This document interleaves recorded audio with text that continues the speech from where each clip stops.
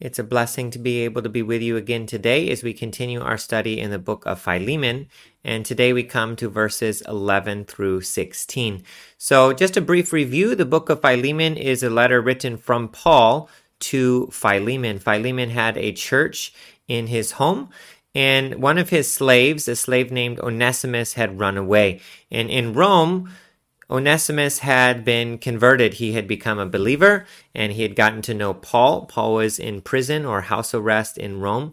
And now in this letter, Paul is sending Onesimus back to Philemon again, but Paul is sending a letter along with him and also a request. So let's see what we can learn from this very personal account of Onesimus and Philemon.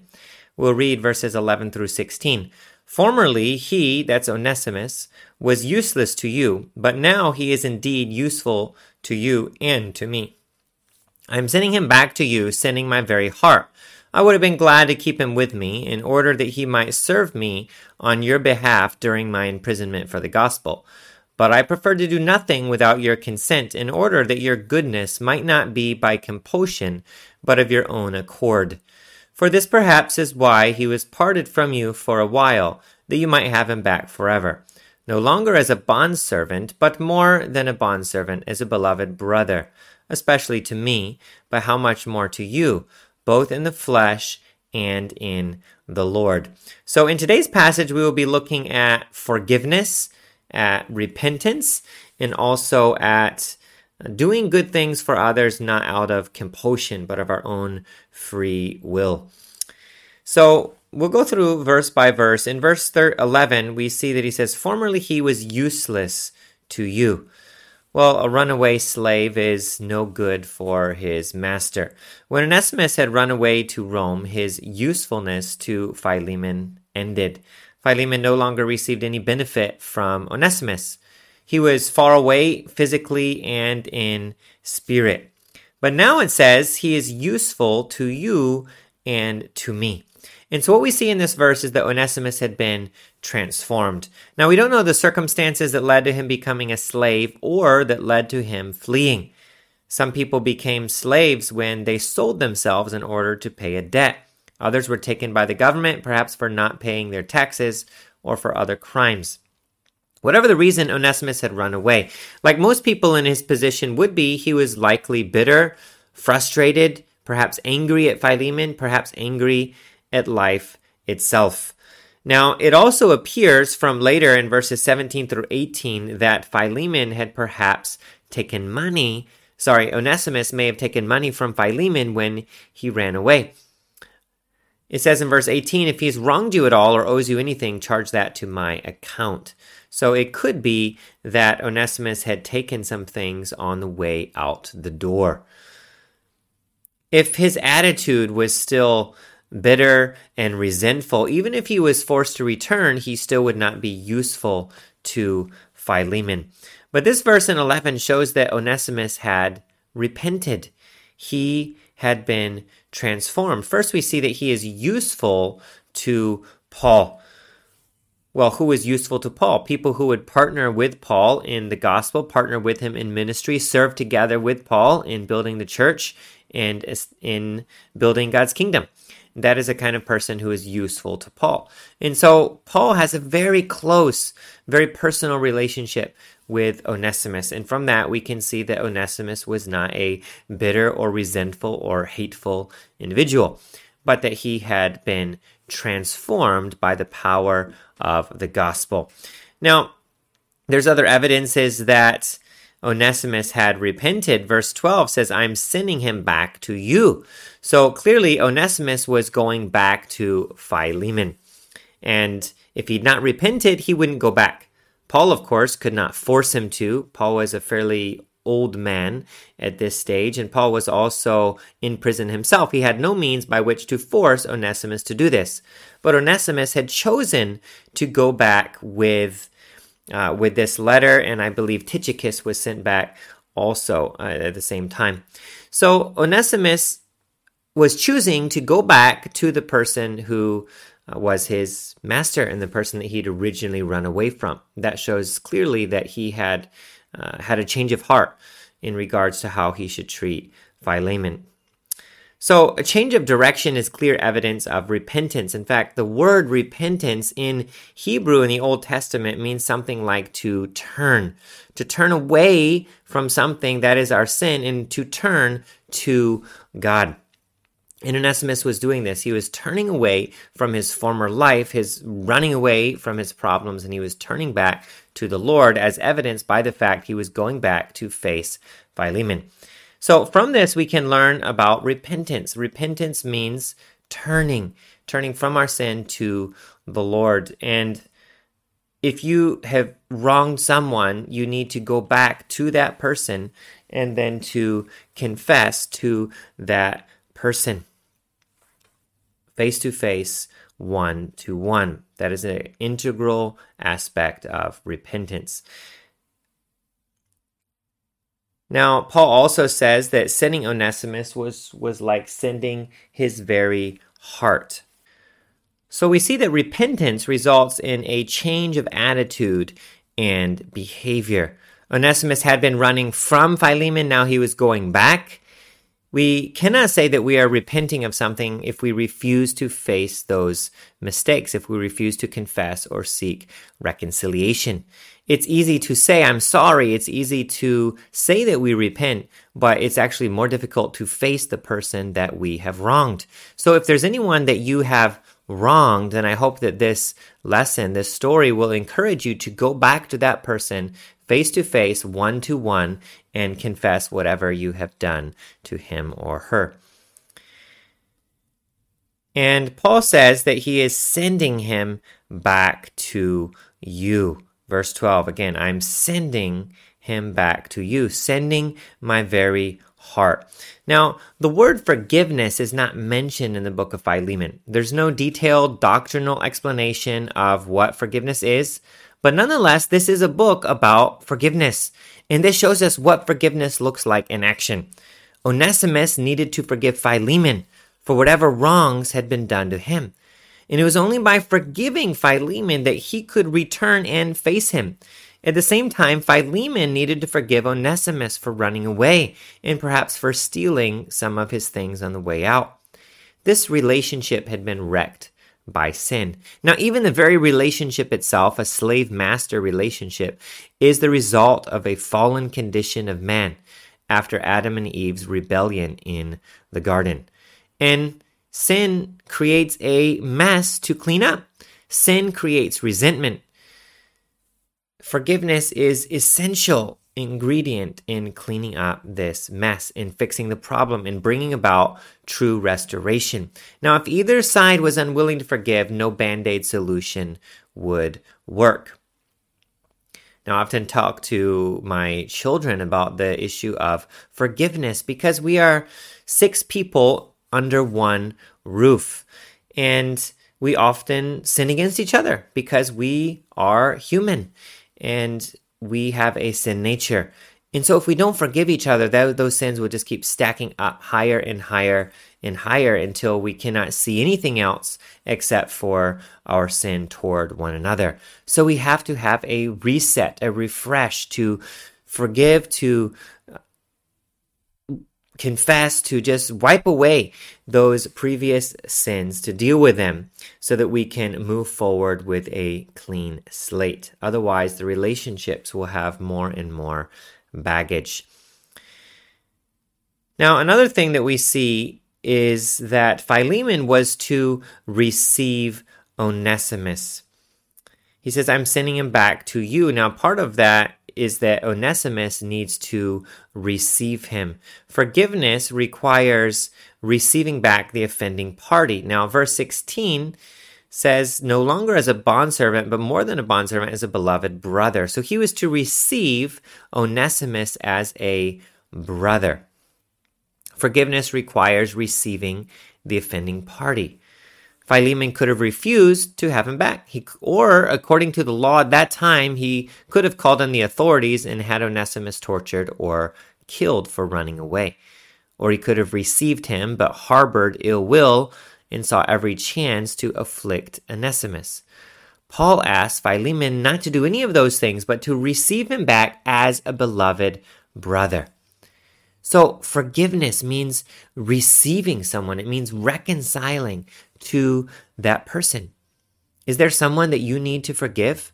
Is there someone who, if they called you or visited you, gave you a gift, sent you a letter, you would just reject or deny that and refuse to receive them? One important aspect of forgiveness is to open the lines of communication. It's likely not forgiveness if we say, I forgive you, but I never want to talk to you or see you again, and I won't answer your call if you call me. Part of forgiveness is receiving that person, hearing them out. Or maybe we even need to take the initiative to go and find that person and seek reconciliation like Onesimus did. That's difficult. We are often prideful and we don't want to lose face by going to those people and bringing up these, old wounds or scars or even confessing the wrongs that we have done. We need to humble ourselves and be willing to admit our mistakes and take initiative to find the people that we have wronged. So, application, is there someone that you need to forgive, or is there someone that you need to repent to? A relationship that needs to be restored, then reconcile. Paul says that he is sending his very heart. We see Paul had gotten so close to Onesimus. He loved him. He cared for him. It was hard to see him go. Paul was imprisoned in Rome, and many people would not associate with Paul because they were afraid, because Paul was a prisoner, and Onesimus was willing to associate with him when some others would have called Paul a criminal. For Paul's part, he was willing to befriend a runaway slave who was also a criminal in the eyes of the law. So we learn that believers should not show discrimination. Jesus spent a lot of time with people who were considered to be social outcasts, and like him, we should love and care for and value and willingly hang out with those from every level of society. So Paul and Onesimus were willing to hang out with, to spend time with each other, even though society would have looked down on both of them. Paul says in verse 13, I would have been glad to keep him with me in order that he might serve me on your behalf during my imprisonment for the gospel. So Paul's personal preference was that Onesimus could stay with him in Rome. He says, I wish I could just keep him. I would like to keep him here. I enjoy his company. I value his friendship. But Paul did not prioritize his own feelings or welfare. Philemon needed to give up something to receive Onesimus back. Onesimus needed to give up something in order to humble himself and return to the situation he had run from.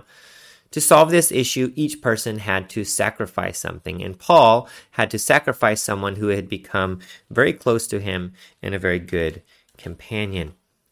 Well, Paul was practicing what he preached in Philippians 2, 3, and 4. He says, do nothing from selfish ambition or conceit, but in humility count others more significant than yourselves.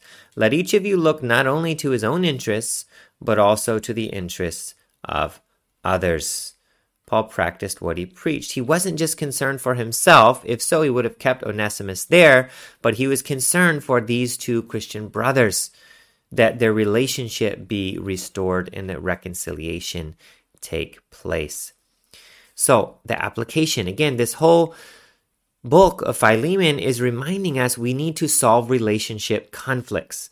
In Ephesians, it tells us that we should work hard to maintain unity, to be diligent to maintain unity, because relationships are a lot like everything around us in society. Entropy means that things descend from order into disorder.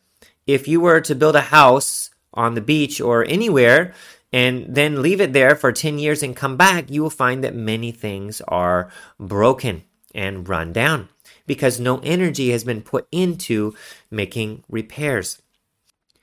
Relationships are very similar as well. We, again, are sinners, and we will naturally sin against others. And if those sins are not dealt with, if they're not solved quickly, then they will fester, and they will rot and decay.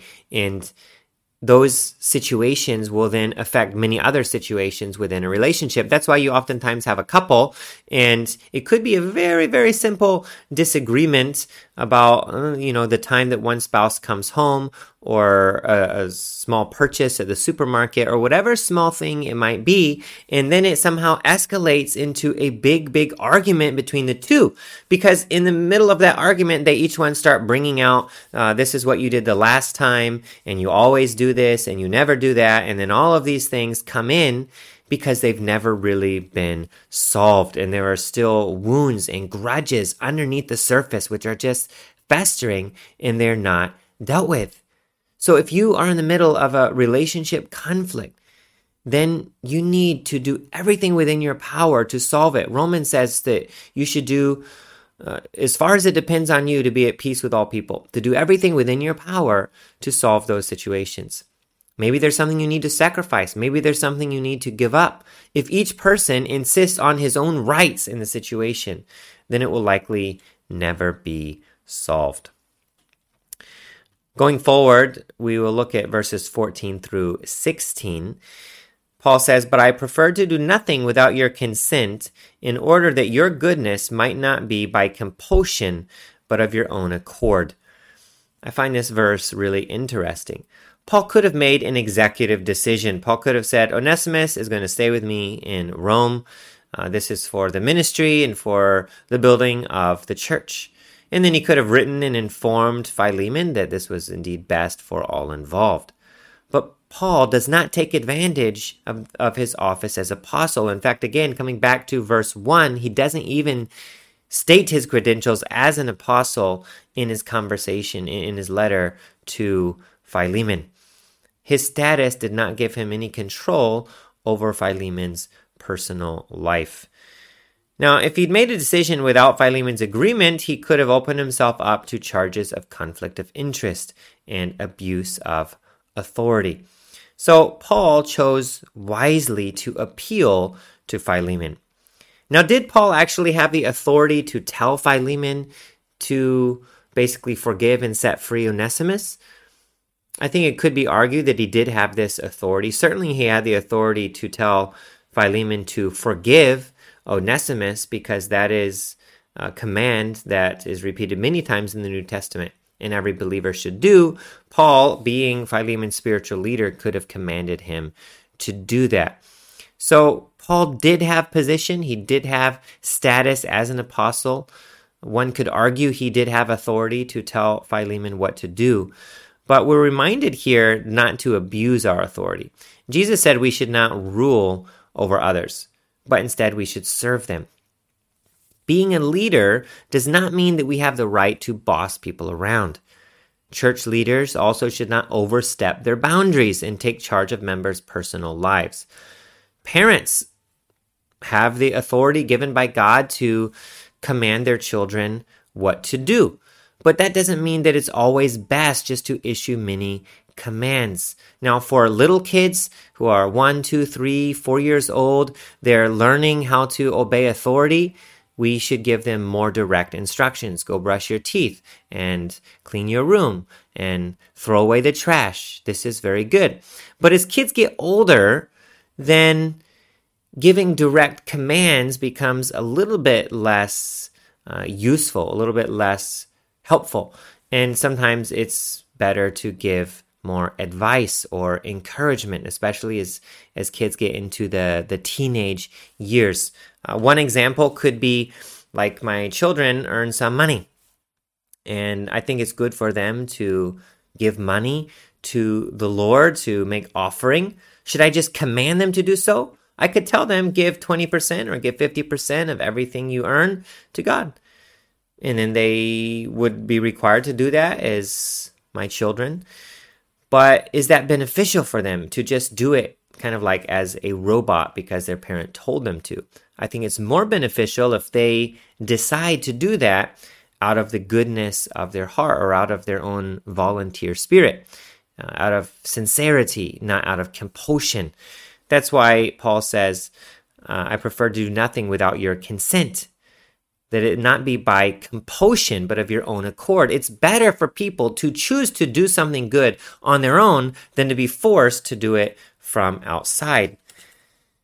Paul shared a similar thought in 2 Corinthians 9:7. Each one must give as he's decided in his heart, not reluctantly or under compulsion, for God loves a cheerful giver. So give not reluctantly or under compulsion. Paul wanted Philemon to do it out of his heart, out of the sincerity and out of the good nature, the kindness of his heart, not just because Paul forced him or made him do it. So there's a lesson for us in that. If we have authority over others, maybe a teacher over students, parent over children, a leader in the church over those in the church, then consider, is it wise or useful to give a direct command, or is it better to give encouragement and ask people to give or to serve of their own free will? If Philemon was made to do this, then it would rob him of a blessing and a growing opportunity.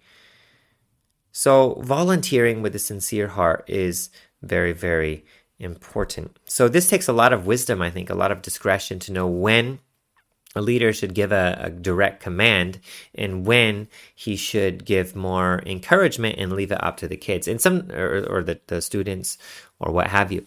And I know my kids sometimes find it difficult as well, because they say, Dad, when you suggest for us to clean our room before we go outside and play, what does that mean? Do we really have to do that or not? So there are some gray lines there, some gray areas.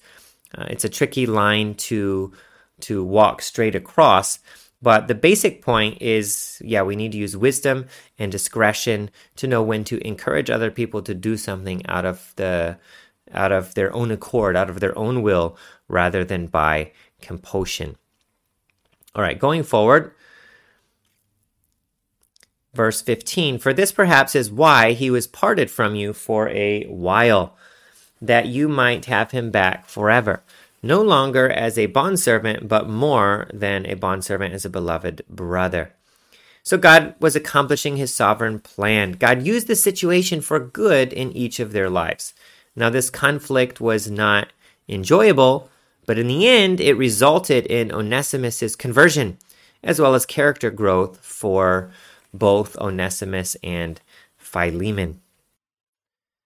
Let's look up a verse in Romans 8:28. It says, we know that for those who love God, all things work together for good, for those who are called according to his purposes. So God was using this situation between Onesimus and Philemon for good in their life, to bring about character growth. You may also be facing strife in a relationship. Perhaps you feel that you've been treated unfairly.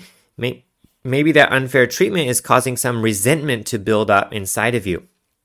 Attack that resentment with this promise from God, telling yourself, even this person's unkindness toward me, God wants to use for good in my life, as a growing opportunity to draw me closer to Christ and learn to depend on him.